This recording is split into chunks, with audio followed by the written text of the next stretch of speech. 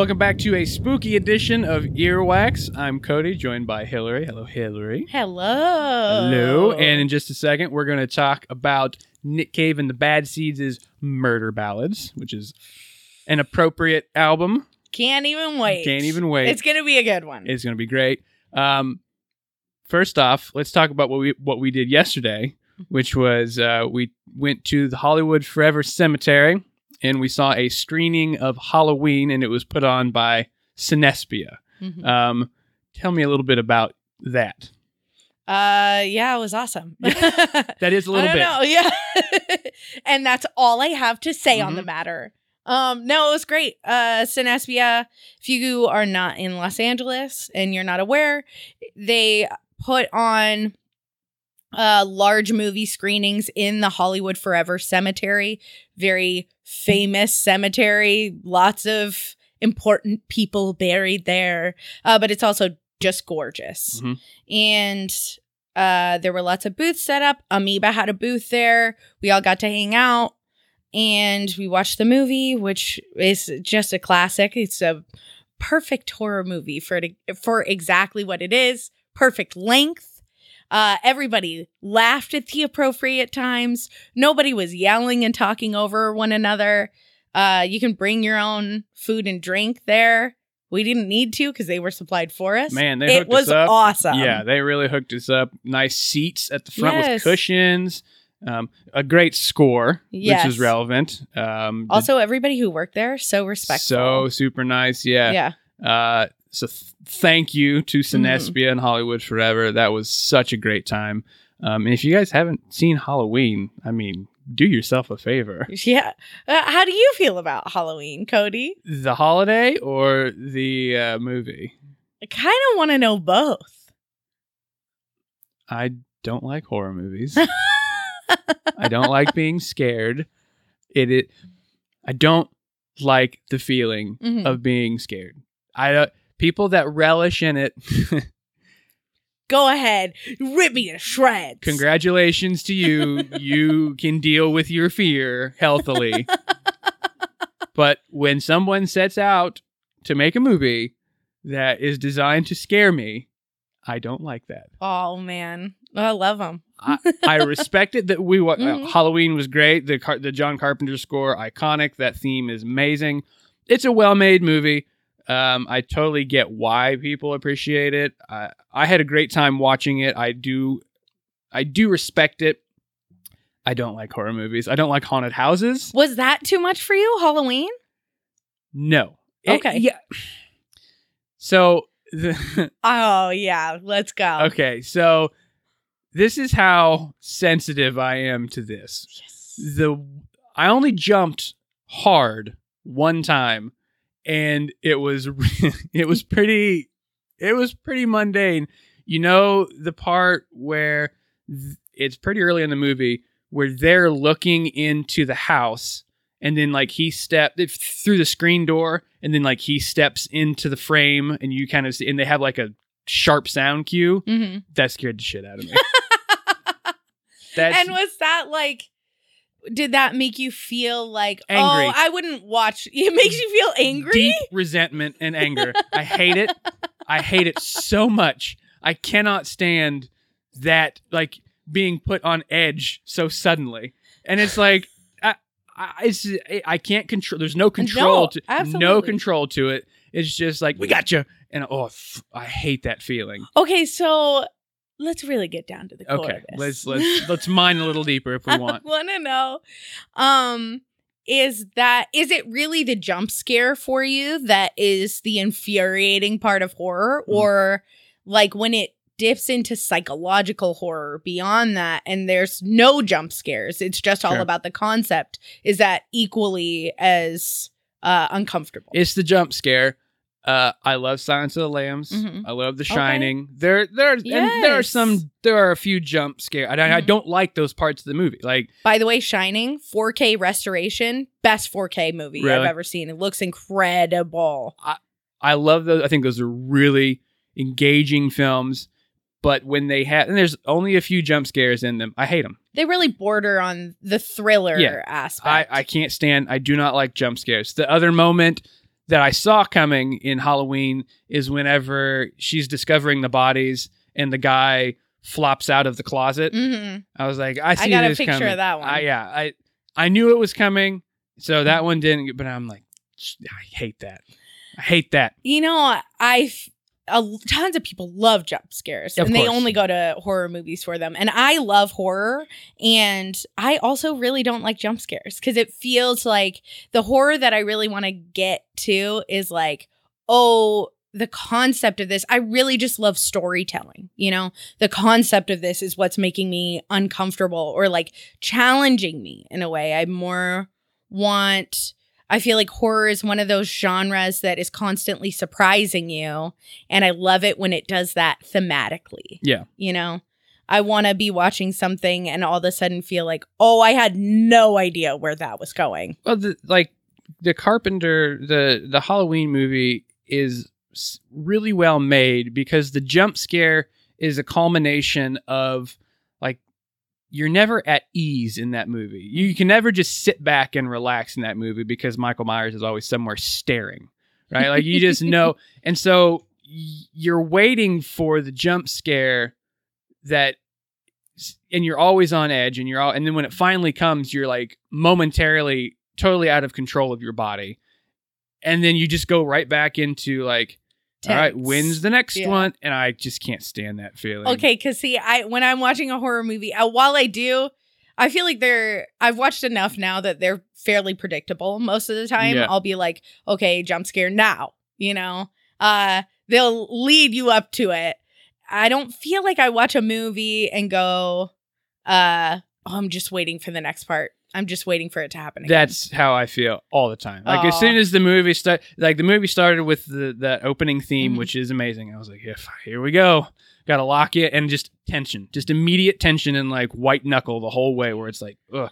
Oh, I guess okay. So I can relate to that in, I read a lot of horror short stories. I don't know if you guys know this about me. I read like horror.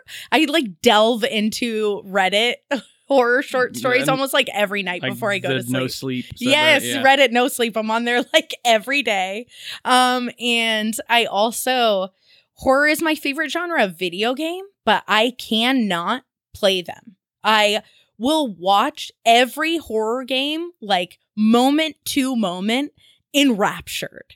But the second that I put myself in the driver's seat, it's a totally different thing than a movie or a book experience.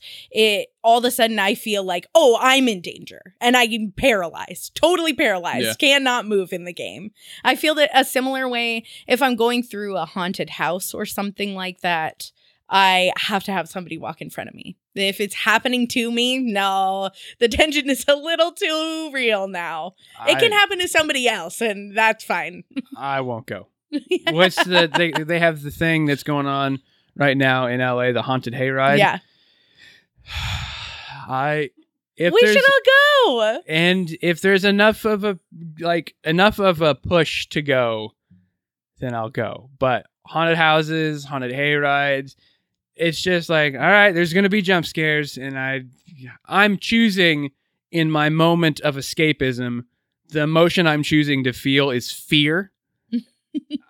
No, absolutely not. Like if I'm going to engage in escapism, I want to laugh. I want to think, or I want to not feel fear.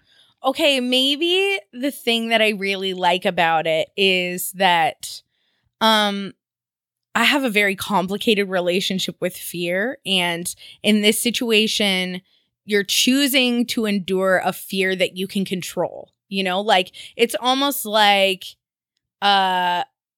immersion therapy. You know what I mean? Like you're getting just close enough to it that you're like, okay, I can feel this out and I know I'm safe and I can like connect to myself and know, that I can experience this and everything is okay. But, and now I'm just enjoying the thrill around it. No, I don't. If someone is like, hey, what did you do this weekend? And my answer is, oh, I went to the movies and put myself in fight or flight mode for 2.5 hours. That seems like a wasted weekend. And like, why would I do that? No. No, thank you. And yes. And yes. Yeah, more power to you if you love it, but I hate it. Well, but thank you, Sinespia. Yeah. And I want to talk a little bit about the album we're going to get into today. For a couple reasons. First of all, we both know it's a perfect Halloween album. Yeah, it's really great. It really is. Murder Ballads is awesome. And like the short stories that I say I'm always reading, this album is basically a sequence of short horror stories, which is like tailor-made for me. I also want to talk about the total polar opposite side of Nick Cave, which is very strange. I have and myself on the polar opposite of content that I really enjoy. Spencer and I, a few years ago, got into this absolutely ridiculous reality show that you guys have heard us talk about called Love Island. And it's primarily British reality show. They have a US version too, and they have an Australian version. And last year, actually, the general manager of our location, Chris Carmina, is the one who got us into it in the first place. He just kept recommending it to me, and eventually I was like, all right, I gotta check this out. It sounds interesting, you know, why not? And then it happened, he told us right before the pandemic hit. And the old location got shut down. Yeah. And so we had a full year of nothing to do. Love Island. And we mainlined that show. And then like a year ago, Carmina and I get to talking about Nick Cave has this newsletter where he connects with his fans and they can ask him questions. I'm sure you know about this, the Red Hand Files. And there was a segment of the newsletter where somebody asked him, what is the primary difference between you and your wife? And he said, the main difference between she and I right now is that she watches Love Island and I don't. But it's because at the time there was this guy on the current season called Luca, and he was a very close family friend of theirs because his parents were very close with theirs due to a very traumatic incident that bonded them together that I don't really want to bring up just out of respect for him, but I'm sure you know what I'm talking about. Anybody listening, I'm sure you might know what I'm talking about, and if you don't, you can look it up. But they were very close, and while Nick Cave was going through this terrible time, Luca's parents would come over and make them tea because they were neighbors. They just came over, they made them a full lasagna, and then they would just come over and say nothing and make them tea, cook them lunch for months, and just say nothing, just sit in silence. And Nick Cave said that was like one of the most respectful things, and it really taught him a lesson in sometimes you don't need to know what to say in times of discomfort. You just need to be there and support these people. And that's what they did for him. And his dad, Luca, is a fishmonger. His dad's a fishmonger. He says to this day, Nick Cave says that Luca's dad will just bring him over fresh fish, drop it off, not say anything, just say, have a nice day. Awesome. Like all the time. And he said for that reason, they very much support Luca winning Love Island that year. And it was just like the weirdest crossover of two totally different things that I enjoy. That I still think about that almost every time I think about Nick Cave. It is too weird. That's great. Yeah.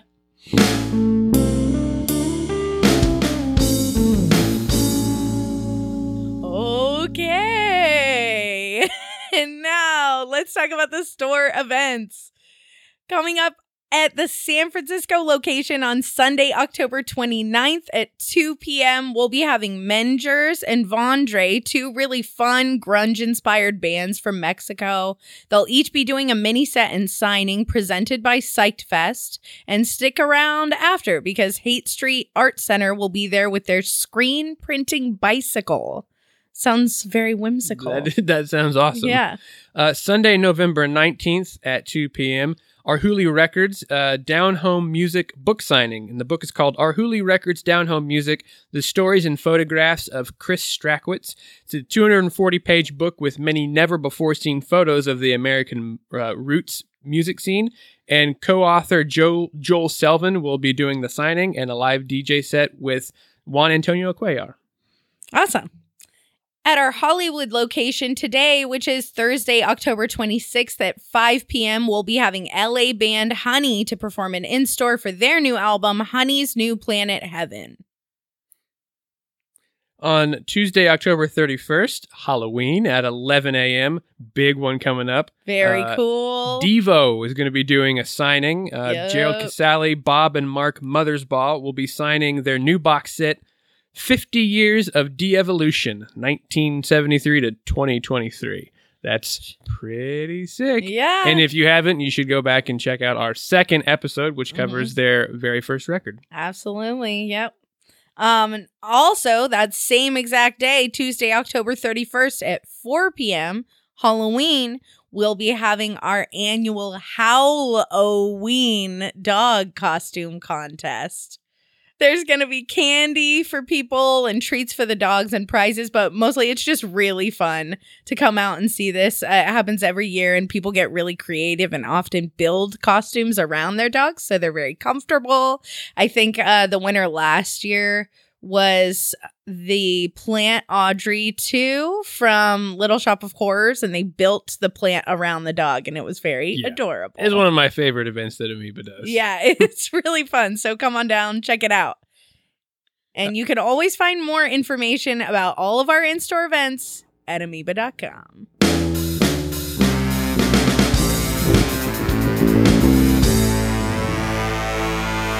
And now it's time to get into new releases. And for that, we have Spencer. What's up? Thank you for having me. This week's new releases are very spooky.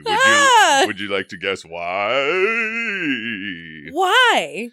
Because there's not that many new releases this week. Oh. There's just a lot of reissues and stuff. But our first That is terrifying. pretty scary stuff. Our first ghoulish release will be from up-and-coming artist Taylor Swift. Oh, wait. No, I'm reading that wrong. Taylor Swift.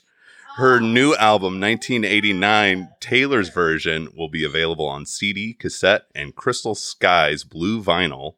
All the more impressive for such a new artist. Duran Duran are releasing their 16th studio album on CD and vinyl entitled Dance Macabre. Mayor Hawthorne is also releasing a new blood-soaked album called For All Time, which will be available on CD and vinyl. Indie band The Mountain Goats have a new album entitled Jenny from Thebes, which will be screaming onto CD and yellow and black vinyl. The film score for the Barbie movie will also be available on vinyl as well. Terrifying. Very, very scary. Outside of that, we have a hearse full of reissues and anniversary releases coming in the form of Prince's Diamonds and Pearls on CD and vinyl, Led Zeppelin's 4 on clear vinyl, Journey's album Frontier celebrating its 40th anniversary edition on vinyl, Motley Crue's Shout at the Devil on CD and vinyl, and last but certainly not least, Barbra Streisand's absolutely terrifying soundtrack for Yentl is getting a deluxe 40th anniversary edition. We need those deep cut Yentl tracks. Very, very scary stuff. Indeed. Hey, Yentl's a classic. I totally is. Later. And then he just disappeared. I can't wait for when he's Santa Claus. Oh, God. Oh, no.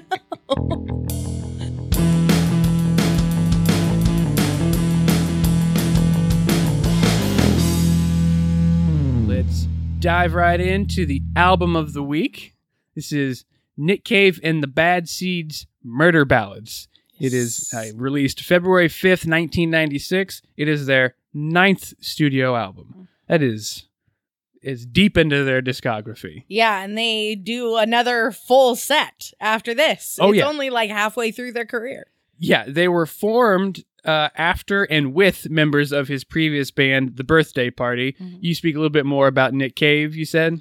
Yeah, he was in the, like you said, he was in The Birthday Party. It's like post-punk. It lasted only like 6 years, end of the 70s, beginning of the 80s. But it's a very infamous band. You know, it left a lasting impression on post-punk and gothic scenes, and John Peel really loved them. They ended up earning a reputation as one of the most violent live shows you could attend, which is not exactly what I always think of when I think of Nick Cave, except for when I think of the birthday party now.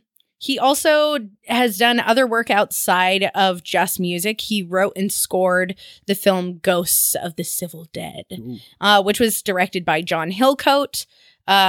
It's an Australian prison film. If you don't know John Hillcoat, he also directed that crocodile episode of Black Mirror. Oh. He's made a bunch of movies and also directed a ton of music videos from everyone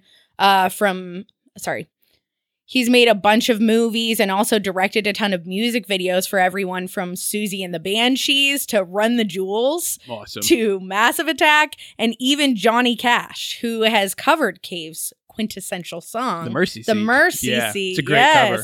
Totally. And my personal favorite is he also made a promotional short for the game Red Dead Redemption. Awesome. Yeah, very cool. Nick Cave also has a side project, Grinder Man, which is much more garage rock. And like I mentioned earlier, he runs a newsletter where he can speak to his fans regularly. But he's mostly known for this band, Nick Cave and the Bad Seeds, which, like we've said, has an extensive discography. Yeah, and this album, appropriately titled Murder Ballads, contains lots of murder. Lots of murder. Can you tell me exactly how much murder it contains? I believe it is 75 people and 1 dog that die on these tracks. Which, like, violence and dark themes are not new to Nick Cave and the Bad Seeds. It's like pretty par for the course. But the idea of making an entire record about it was something that they had said. There's an interview where Nick Cave calls it as like that it actually started as a joke, because the idea of Nick Cave and the Bad Seeds dedicating an entire album to murder is like too obvious. Yes, and the idea had been building for years, especially because a lot of their early work is inspired by Delta Blues, which we talked about with Robert Johnson. I think we should talk a little bit about what a murder ballad is. Go for it. Because murder ballads are a very specific subsection of Delta Blues, or just like ballads in general. It's exactly what the title says. There's been so many folk songs, especially, but older traditionals that are based off of the concept of telling a story. It's like a short story put into the context of a song, and even smaller subgenre underneath that of all of these stories revolving around murder. It's exactly what it says. And to the original concept that Nick Cave had that had been building for years before this album came out, like you mentioned, that was centered around this joke, was also because he was a huge fan of these murder ballads and of Delta Blues in general, and wanted to do his own contribution. And he did a ton of research into exactly what that was. A lot of the research that he did for this album was pre-internet, so he used his musicologist friend Mick Geyer to help him out doing research on hundreds of murder ballads for this. And they sourced a lot of that through the Anthology of American Folk Music, which is produced by experimental and surrealist filmmaker Harry Smith. And it's divided into 3 separate sections, the first of which is titled Ballads and features exclusively songs that feature a similar style of specific storytelling. So they spent years researching exactly what a murder ballad is, how it should sound, and how Nick Cave and the Bad Seeds can do their own very personal take on that. 100%. And you could probably write a dissertation about this album and the way it connects to and serves as a window into the history of folk songs. Totally. The influences that he uses pretty liberally throughout this record are really a great gateway into Appalachian folk, Irish, British, Scottish, and other American folk songs. I mean, the influences here they're not subtle, but they're wonderfully done. I really love that the bassist, Martin P. Casey, he called it a party record. Yeah, I saw that too. That's so fun. Yeah, they were coming off It's a perfect Halloween party record. It is a perfect Halloween party record. They were coming off a headlining tour in Europe. So they were they were headlining, and then they went right into the touring version of Lollapalooza, and they were the mid-afternoon 2 p.m. set. This set is not built for that. No. And they said that they were in between L7 and the Breeders. Whoa. At 2 p.m.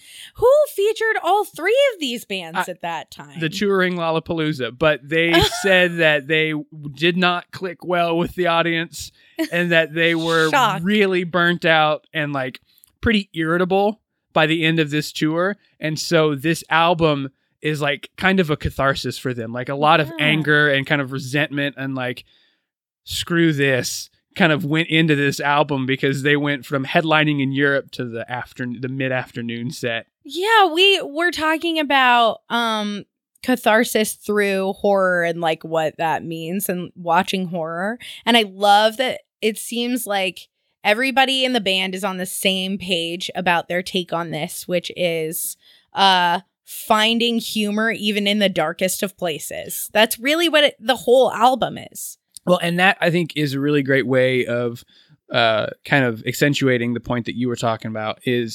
What makes it such a great Halloween record is it is very dark, but it's also in spots very comical. It's so funny. And so there's a real playfulness that blends in well with the idea of Halloween, where it's very horror themed and everything, but there's always all in fun. Yes. Right? It's all in fun. And they really toy and play with that line between earnestness and kind of cheekiness throughout the record. I'm telling you a true horror story that should chill you to your bones, but I'm also aware of the fact that it's a horror story, and I am really playing it up on stage, doing it as ridiculous and over the top as I possibly can to really sell this story. And that in itself is funny. It's not really happening. Well, and we'll talk about Stagger Lee here in a second, but that's the best example of that. Totally agree. It's it's based in reality. It's a real story, but they take it to such a bizarre level that you're I can't help but laugh about this. Yes. Before we get into the track list, do you have anything else that you wanted to talk about? No. Okay.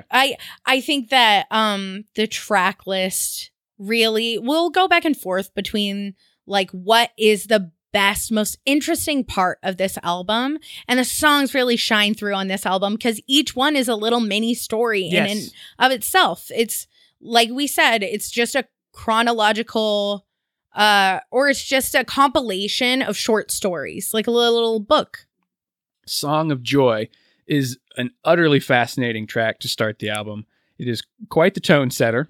This is the song, along with O'Malley's Bar, that kind of inspired this album. This was written during the sessions for their previous album, which was called Let Love In, but they didn't think that it fit into the vibe of that album. So Murder Ballads is essentially them building a home for these two songs and then just committing to the idea of let's make a whole record about murder. Yes. And what a ride to start this album. I want to talk about the story of this song, especially because it's my favorite story on the album. It reads like a perfect horror short. It's great. Yes. So the idea is that it's like a short story that's told from the perspective of a stranger that's asking a family for shelter from the cold. And he goes on to tell them this story about a man who fell in love with his beautiful and notably happy wife, Joy, and her slow decline into discomfort and depression throughout their lives together. And they have 3 kids that behave similarly around him, and it starts to feel strange, you know? And then one day, while he is conveniently out seeing a friend, his whole family is murdered in a particularly brutal manner. And also, very conveniently, they never found the killer, who this man knows has murdered many families other people since. So this song welcomes you to draw your own conclusions from exactly who this murderer might be. Yeah, the killer wrote lines from Milton's Paradise Lost in blood, and in the song, the narrator is like, I didn't even know what Paradise Lost is. Which I'm told is from Paradise Lost. And then later in the song, he quotes Milton again. So you're just like, this dude murdered his family. I know. It's so brilliant. It's Cave even said, a good song has the ability to continue to reveal itself to you long after you've written it. And this one's pretty good for that. 100%. The line talking about his red right hand, I was unaware how much the imagery of a red right hand has been used throughout history. It's in the Nick Cave song. It is a direct quote from Paradise Lost. Yes. Nick Cave he has a song called Red Right Hand. This song is a sequel to that song. Yeah. The Roman poet Horace used it. The idea of, like in the Bible, the right hand being like the hand of judgment. Like, I had no idea that like the red right hand was this thing. I like saw it in the song and I was like, okay. And then I researched it and I was like, what? Oh yeah. Is a blind spot for me. I was like, I guess this is just a big thing that I didn't know about. It's going to be one of those things that you see pop up everywhere in your life after you notice it. You mentioned the song Red Right Hand that was on the album before this, Let Love In, that this song is a sequel to. Yeah. And Red Right Hand is the theme song to the British crime thriller series Peaky Blinders. Also. Oh, I didn't know that. Awesome. So, which like really sets that series up well. That's all I had to say about that. Sorry. Stagger Lee. Yes. Banger. Love it. Favorite song on the record. It's not a hot take, not a deep cut. It just crushes. Yeah. And the story behind it is extremely interesting. Well, it almost didn't make the album. That's true. Which is crazy considering how popular it is. I think it's one of his like signature songs. And they were doing overdubs, and one of the drummers, Jim Sclavunos, had brought in a book called The Life, the Lore, and Folk Poetry of the Black Hustler. And Cave found Stagger Lee in it, and he loved it. And they started tinkering around, and Cave told the bassist, Martin P. Casey, to play something sexy and evil. I saw that. And they had been, I guess the band that summer had been really into the Ghetto Boys. And Casey in particular had been listening to Scarface's album The Diary. And so the rhythm section that you hear on this song is like really, it's hip hop influenced. Oh yeah. I mean, just to clarify, this is a rewriting of a traditional folk song that's evolved in many ways over the years since its original creation at the end of the 19th century. And there's one common thread between the many versions of this song or songs adjacent to it, which is that they all revolve around this story of a notorious criminal named Lee Shelton that was often referred to as Stagger Lee or Staggo Lee, or there's many different ways to say Stagger Lee. It's just like, and so the version that I knew of was Mississippi John Hurt's version. Okay. This is a great version, very like Piedmont blues, Delta blues style. So I was doing the dishes when I was playing this record, and I didn't have like the track list up. And so this song came on, and I was like kind of nodding along, and I was like, what? Like, is this that song? Because it's not like the Mississippi John Hurt version. And I like checked it's certainly like in your face. Very. And I like checked the track list, and I was like, I'll be damned. He really just went for it on this song. But this is based in truth, like you said. This is based off a man named Lee Shelton, who the basic story is on Christmas night in 1895, Lee Shelton, who was a gambler, pimp, and carriage driver, man of many talents. Renaissance man. A Renaissance man, if you will. And his acquaintance, William Billy Lyons, were drinking in the Bill Curtis Saloon. And Lyons was also a member of the St. Louis underworld. And eventually the two men got into a dispute, allegedly about politics. And Lyons took Shelton's Stetson hat, which is... he crossed the line there. Yeah. Forget the politics. Let's talk about this hat. Let's not... don't mess with someone's lid. And Shelton's reaction, reasonably enough, is to shoot him. Mm-hmm. Recovered his hat and then maybe left. he just had terrible hat hair. He didn't want anybody to see. I mean, if you're kind of like thinning up top, the hat is important. So Shelton shoots him, takes his hat back, and leaves. Lyons died of his injuries. Shelton was charged, tried, and convicted of the murder.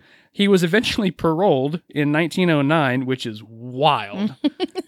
You got parole. Rules are different. Yeah, rules are different. You shot a man over his head. The judge must have been, or the parole board must have been like, that's a great hat. Like, oh, we saw this hat, and it was absolutely justified.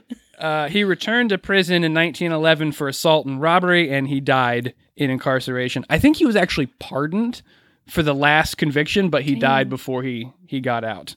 And Nick, oh, sorry. Go no, ahead. you go. Just that Nick Cave's version is kind of an amalgamation of all these different versions, but he takes it to like it's a much more intense place. Oh yeah. Other people that have recorded a song in reference to these events include Ma Rainey and Louis Armstrong, Duke Ellington, Woody Guthrie, Ike and Tina Turner, James Brown, Wilson Pickett, Dr. John, The Grateful Dead, Bob Dylan, Huey Lewis and the News, the Black Keys, and even Neil Diamond. Can I give you one more? Yes. So the line, this lyric, he said, well, bartender, it's plain to see I'm that bad motherfucker called Stagger Lee.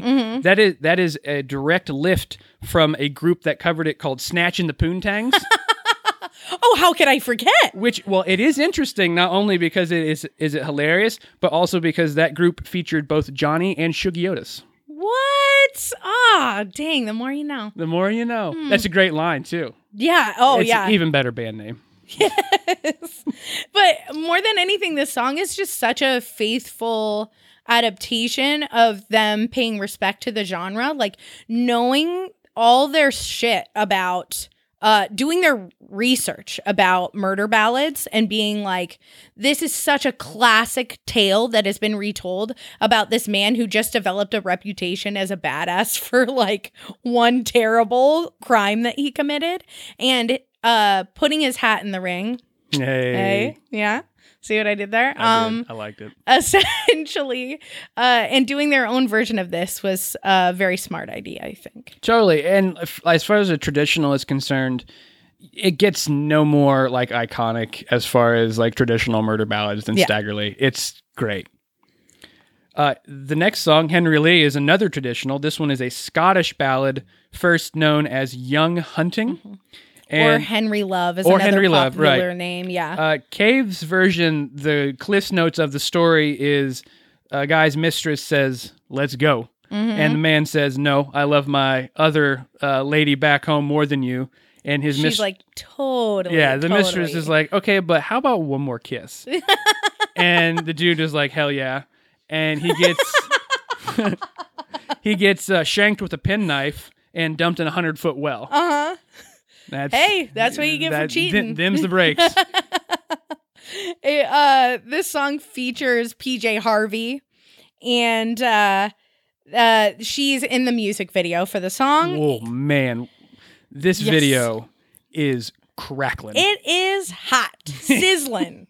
For good reason. Cave even describes it as very intimate, which is that's a word I would putting use. it lightly. And they both started dating after this song was made, which makes perfect sense. Their chemistry in this video, because the video is like super minimal. It only features those two and camera work. They don't cut to anything. It's just those two interacting, and the chemistry between those. Unreal. I needed a cigarette after. I honestly feel a little bit invaded right now from watching this music video. This song has the same chord sequence as Curse of Millhaven, which is coming up later, but just a different tempo. And Cave sent PJ both this song and that song and asked her to choose one to sing, and she chose to sing this one as a duet. So obviously the feeling was mutual from the start. And he loved her performance in this song. There's this really dark joke that he told. He was doing many hard drugs around this time, which We did not want to glorify. And Yeah, even sure. in retrospect, you know, he seems much happier now. Sure. But around this time when they were dating, he was afraid that the drugs were going to be an issue for her, which shockingly they probably were, because they only dated for like 4 months and it was extremely intense. And he will later talk about how she broke up with him by calling him on the phone. And he recounts it as though she said, he was like, hey, and she was like, I want to break up with you. And he was like, why? And she said, it's just over. And then he said, I was so shocked I nearly dropped my needle. It's like a messed up joke. Okay. But it is, he's poking fun at it, you know? And that was not supposed to be a pun. Leave it in. This song, being a traditional, he does adapt it in a different way than a lot of versions because in the song, there's a bird that continuously, the refrain refers to a bird that lands on Henry Lee's dead body. While in previous versions, the bird is a talking bird who threatens to and eventually rats out the mistress, who ends up burning at the stake or is killed by the authorities in some way. Yeah, like the traditional or the original versions, the bird is like, I saw that, and the mistress, bird? yeah, and the mistress is like, come here for a second. I'm not gonna do nothing, and the bird is like, oh no, you're not gonna get me that way. No. Yeah. I saw what happened, and so the bird goes to the authorities, and the authorities kill her. What happens is the authorities come back and the mistress is like, it was actually this other woman, and they throw her in the fire, but then the fire doesn't burn her. So they're like, well, she's lying. For sure. Yeah. So then they throw in the mistress and the mistress burns and dies. Oh, great. So, you know. So it's a happy tale. Yeah. It fits right into the album. Fits right into, yeah. He could have done it that way and it would have fit right into but totally. I think the way that he did it was a little bit lighter, which is just the bird landing on It's just a little more fun. Yeah, it's a little bit, you know. Where the Wild Roses Grow. Where do we even begin? I mean, my goodness. This was the lead single, which I really love because it's a duet with Kylie Minogue. Mm-hmm. And I have a quote from him about his...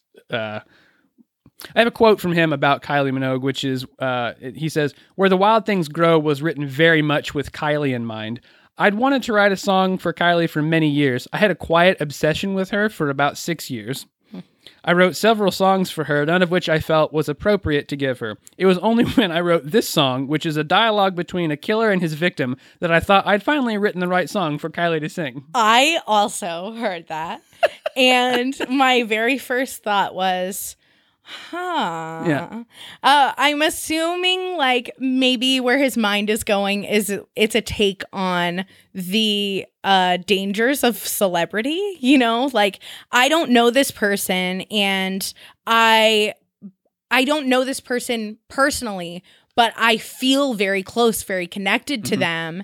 And there is like a fear around that for the other person in the equation, you know, knowing that he was doing an entire album about murder ballads and knowing that where she fit in with that was, okay, well, I feel this complicated way about you and let's just like air it out. Let's like poke fun at it a little bit, you know?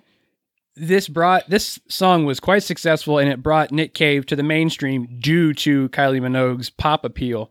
And so she is the most lucrative Australian artist of all time. Yeah, he commented that that he was pretty sure that her fans were a little bit shocked when they bought this record, and was like, "Oh, I bet I'm going to listen to this, you know, kind of pop crossover with Nick Cave, and then the rest of the record is the rest of the record." Yes, or like he will talk about how it really brought out some really cool things for them in terms of this record ended up in the wrong living rooms, you know? I love that. I love that idea, and I love that he embraces that, and he's like, these people would never have listened to me, and this is the weirdest possible album for them to choose to start, and they still started, you know? But at the same time, he and Kylie are performing live together, and she's like such a team player. She's wonderful on this, and was very enthusiastic about her contribution. But her fans would come to their show and be like, who is this creepy guy? Who's this guy? Yeah. It's a fair response. Yes. I think it's a fair response. The story behind this song is essentially in slow motion, watching a man and a woman go out to a field, and then he bashes her head in with a rock and then places a rose in her teeth. And that's the story. Well, he's like stalking her from afar, and he like lures her in. Yeah. And she's playing this like ingenue, essentially, who's like sweet and innocent. But what I really love about it is, like I said, she was so game to be a part of it, and like still looks back so fondly of it. Still looks back so fondly on it.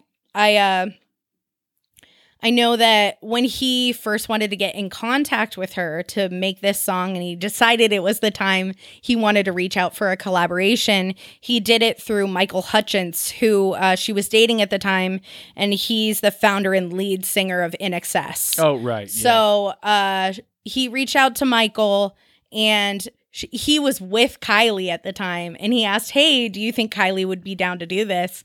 And he heard her in the background going like, yeah, absolutely. Like, let's go. That sounds so fun.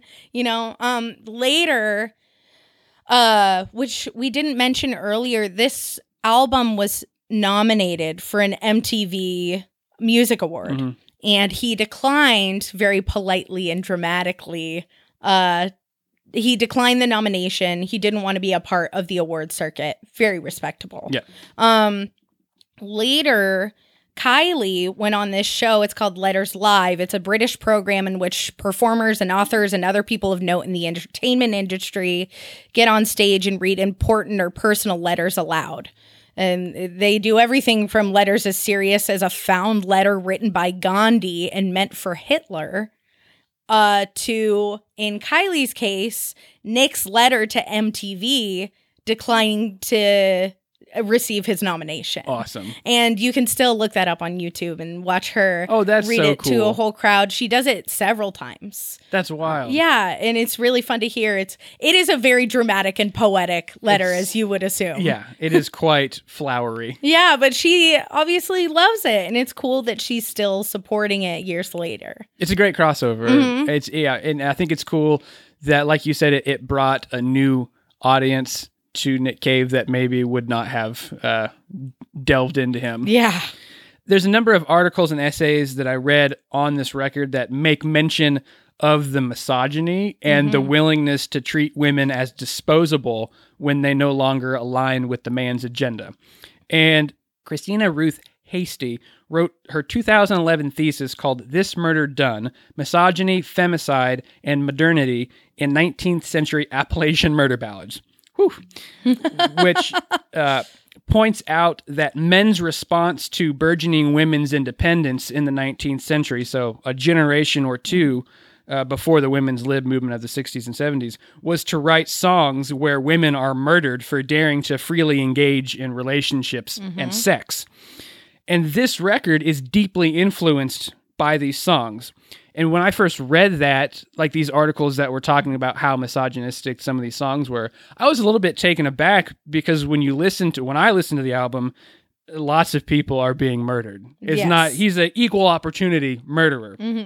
And I think there's still some merit to that, but I think it is worth more than a passing mention that a lot of these songs that are on this record are derived from folk songs that were decrying a woman's independence and framing it as immoral, because a lot of these songs were taken and like rewritten or reframed by the clergy as much as they were from the farm. I agree. I think that it would be invalid to not represent that authenticity of the origin of murder ballads. It is, let's not pretend that at the end of the 19th century, women were doing just great. Like, it is pretty regular to have been treating women in a defamatory or aggressive or even murderous way at the time. So I don't think it necessarily, I don't see it as like a sexist representation. He features other people on this album, many men as well, including Shane McGowan from Celtic band The Pogues, but like you said, he is murdering tons of lots of people. Tons of men throughout this album. I don't think you have to be too worried about that. The Curse of Millhaven is really great. There's a quote by producer Tony Cohen that talks about like the collaborative nature and like how many people were involved in this particular song. And he said that he remembered seeing probably about 20 people all sitting on the floor, banging things and all sorts of stuff, and basically having a huge laugh. And he once called them the Moron Tabernacle Choir.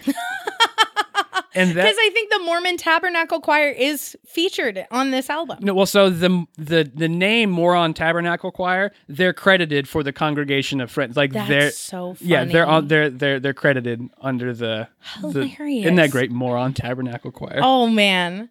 Okay, so this song is written from the perspective of a little girl murderer, and it's the tales of all her murders. So there's feminism, there you go. Right? Equal opportunity murderers. Women can be murderers too. Yes.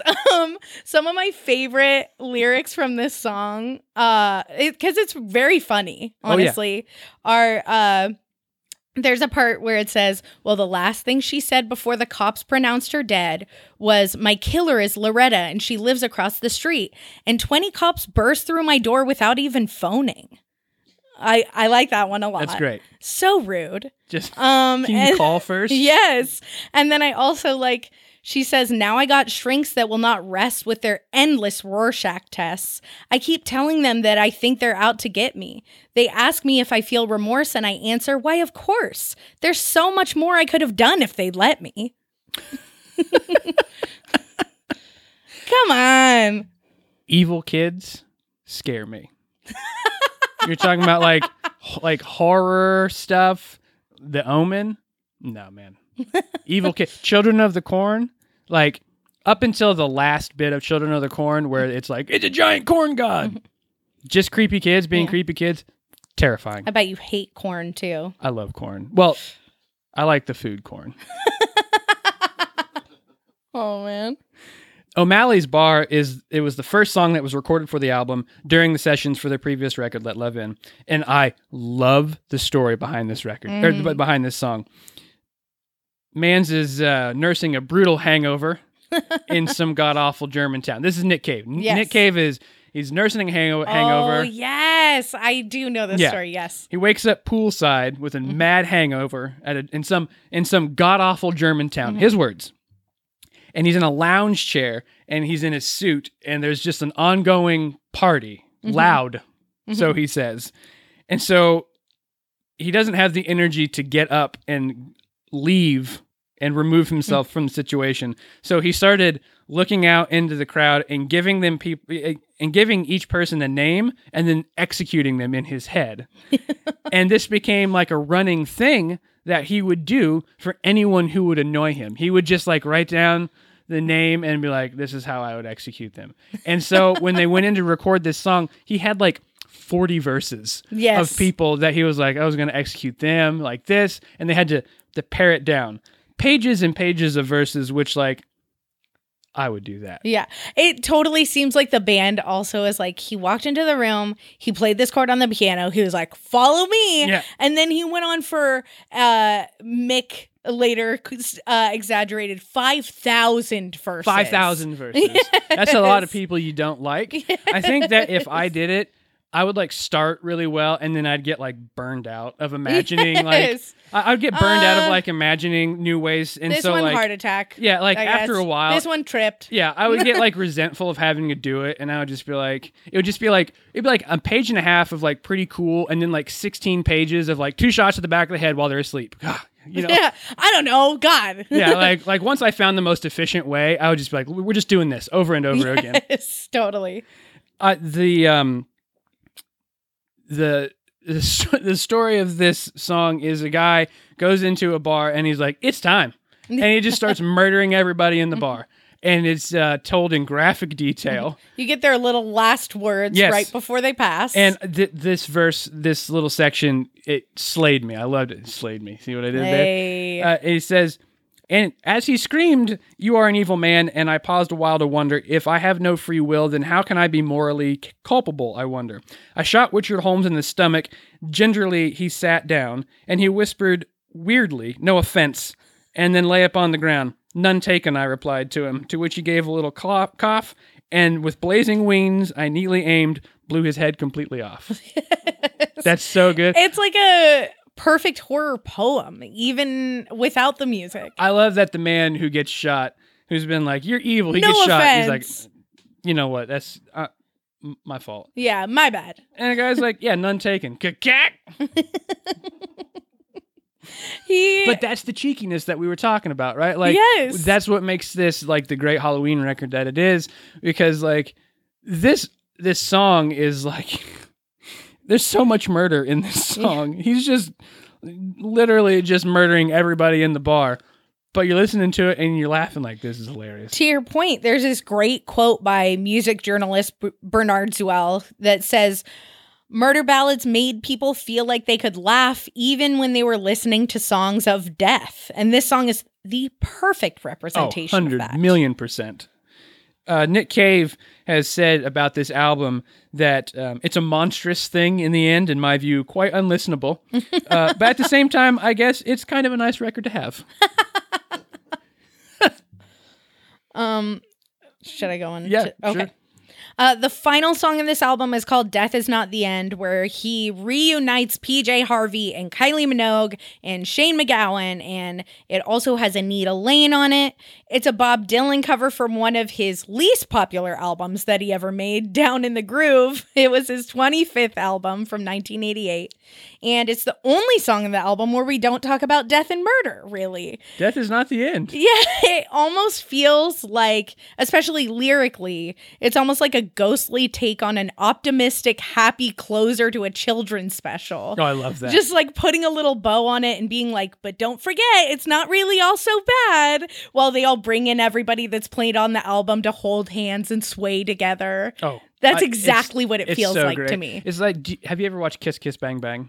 Yes. Like at the end of the movie where they're just like, let's just bring everybody back that hasn't died. You know, totally. That's how I imagine the end of this. Yes, I totally agree. And it's especially if somebody's listening to this without knowing the context for the album and going like, wow, it's really aggressive. Hopefully this last song will sum up for you that they know just as they know it's just as ridiculous as it is in the best possible way.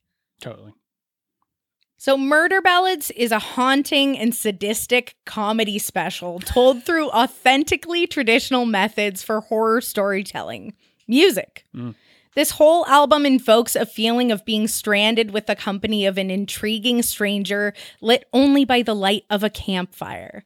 Its greatest achievement is staying true to the theme and tone throughout, with lyrics that read like beautiful poetry and robust, methodical musicality that informs the building tension of each tale.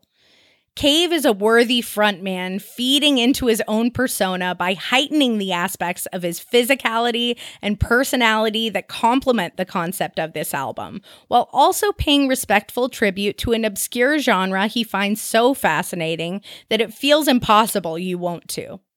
This album is a new tradition and a Halloween staple for me, and I hope you feel the same way. So whether you've heard it before or never heard it at all, now is the perfect time to listen to this album. Perfect spooky record. Yeah. Boo. Boo.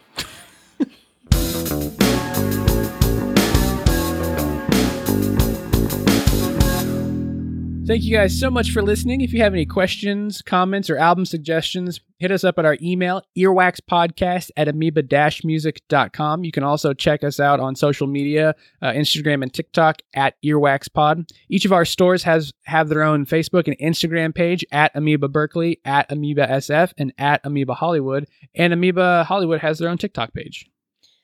You can also sign up for our email list for contests, coupons, and updates on what's happening in all 3 locations of the store. And while you're there, check out the website to get free shipping on music and movies within the U.S. Also, please take a look at our web series, What's in My Bag. One of the most recent episodes I'm really excited about. It was with Michelle Indeggiocello for her new album, The Omnichord Real Book, which came out in June of this year. It was recommended to me recently by a coworker, Jacob, and this album is so good. She's also a legend. She's worked with John Mellencamp, Herbie Hancock, the Rolling Stones, Basement Jaxx, Alanis Morissette, Shaka Khan, and Madonna. Yeah. So she's been all over the place, but she's really good. Please check out this episode.